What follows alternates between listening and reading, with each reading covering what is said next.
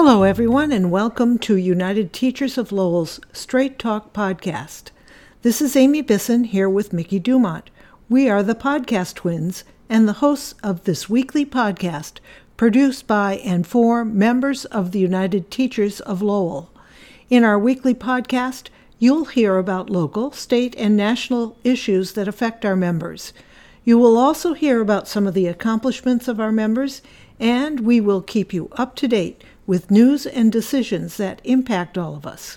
As interest in all manner of education issues heats up here in Massachusetts, we, the citizens of the Commonwealth, frequently have an opportunity to speak up or testify in front of a committee charged with making recommendations about a proposed piece of legislation.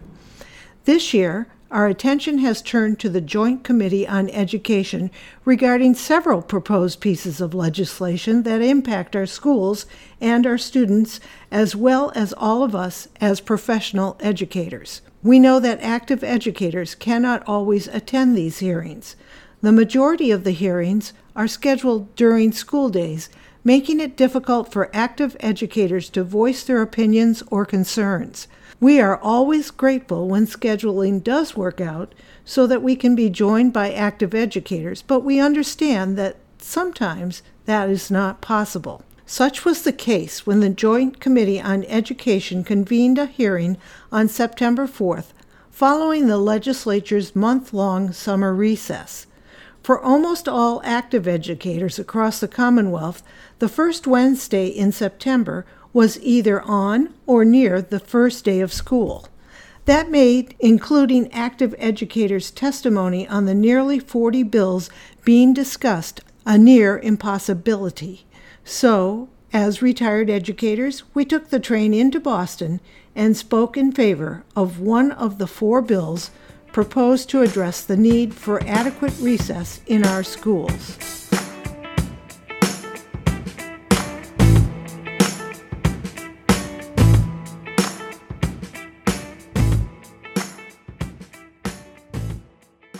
Good afternoon. My name is Mary Ann Dumont, and I retired in 2006 from Lowell Public Schools after teaching 35 years at the elementary level. My first 22 years teaching were prior to the Mass Ed Reform Act of 1993. Then I taught for an additional 13 years under the rules and regulations of Ed Reform. Last year, approximately 93% of our Lowell teachers taught entirely under Ed Reform rules and regulations. 82% of those taught all of their years with only one 15-minute or less recess per day. Prior to Ed Reform, I had the luxury of teaching all content areas to my students: reading, writing, math, social studies, and science.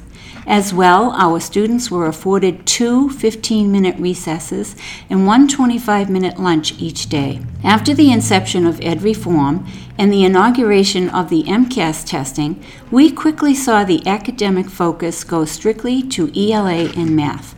Additionally, due to the new quote, student learning time regulations of the Ed Reform that appeared in 1996-1997, elementary schools suddenly had to offer 900 minutes of student learning beginning in school year 1997-98. Specifics of the student learning time were that the time could not include any time spent passing from class to class, recess, lunch and breakfast, as well as time in non-directed study or optional school programs. As a result, we lost 15 minutes of recess per day and began to see a steady rise in student anxieties and poor behaviors that continue to escalate each year.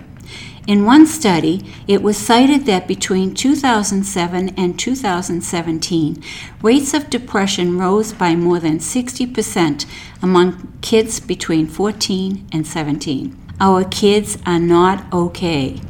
Educators know that playtime is not wasted time. It's the time that builds social skills, creativity, collaboration, cooperation.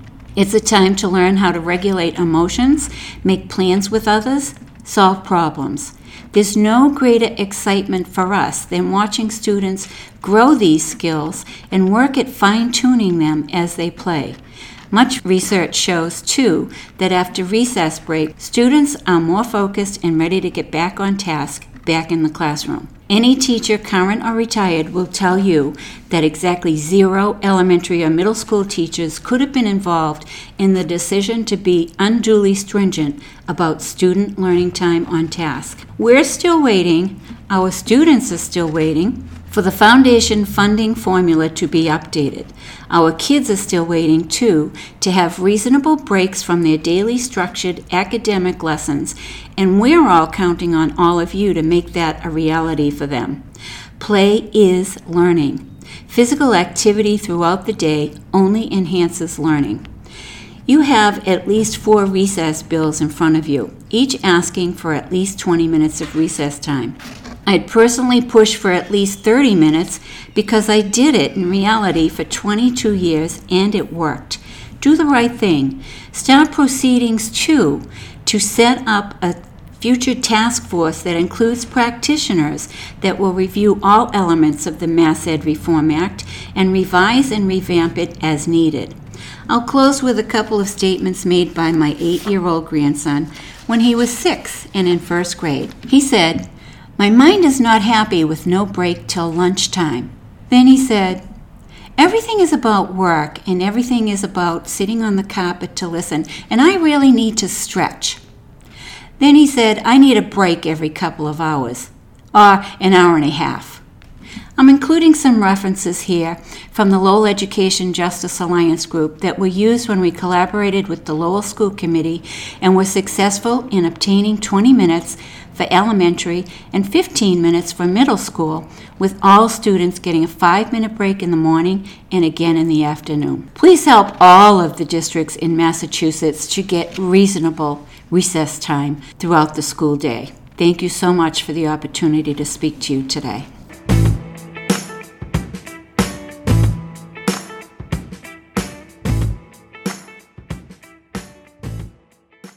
Good afternoon. My name is Amy Bisson. I recently retired after a 30-year career as an elementary educator in Lowell, Massachusetts. About 2 years ago to the day, I attended and testified at a hearing for recess legislation that has been reintroduced in this legislative session by Representative Marjorie Decker as H426.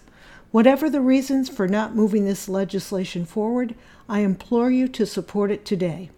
The needs for adequate recess and free, unstructured play in our schools has not changed.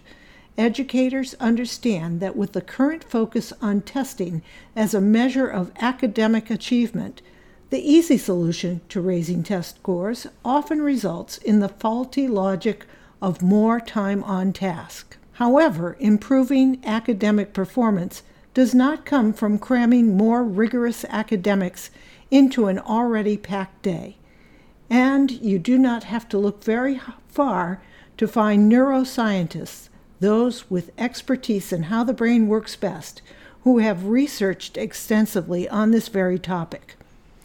The bills being heard today support mandating 100 minutes of free play for children in grades 1 through 5. As an educator who has spent a lifetime applying brain research to educational practice, 100 minutes a week, or 20 minutes a day, should be considered a minimal amount of recess for our learners. As a former public elementary school educator, I know children need adequate breaks in order to learn and to retain what they are learning, and that in many schools, those recess breaks are being co-opted for additional academics and test preparation. Children need downtime, not only to process their learning, they need downtime to practice social skills and executive functioning skills that are required for becoming a productive member of society. But don't take my word for that.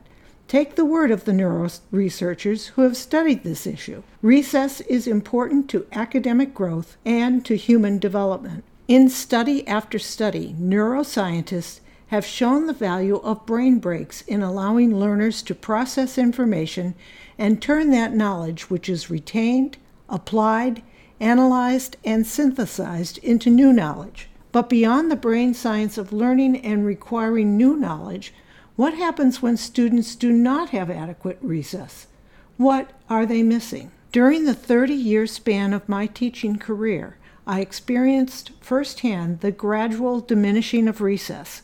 For the first third of my career, elementary students in every school in which I taught were given 2 recesses, one in the morning and one after lunchtime.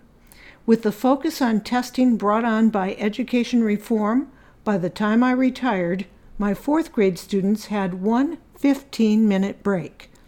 That break had to include travel time to and from our classroom to the play area, so that effectively the students had 10 minutes of free play. That is not adequate for children attending to a rigorous curriculum. The students in my school were fortunate.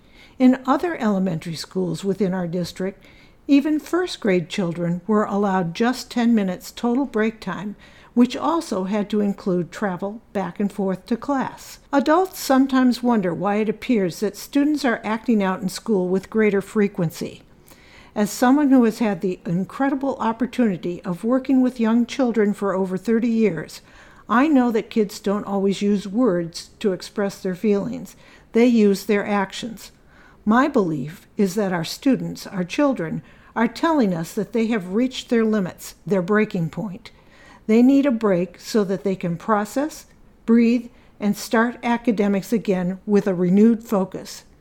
My ask of you is to report on H426 favorably and move this bill forward.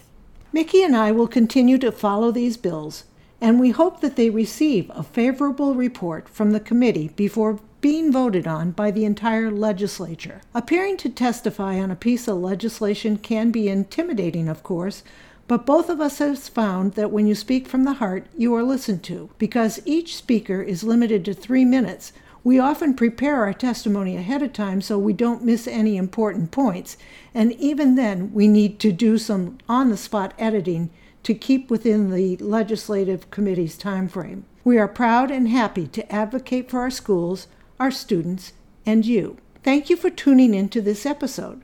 We hope that if you enjoy what you hear, you will subscribe to our podcast using Apple iTunes, Stitcher, or your favorite podcast aggregator. As always, we welcome your general comments and your feedback. If you have suggestions for future podcast topics, or if you are aware of a UTL member who might be willing to share experience or expertise, please send us an email at utlstraighttalk@gmail.com. Until next week, this is Amy Bisson with Mickey Dumont, and we wish you a great week.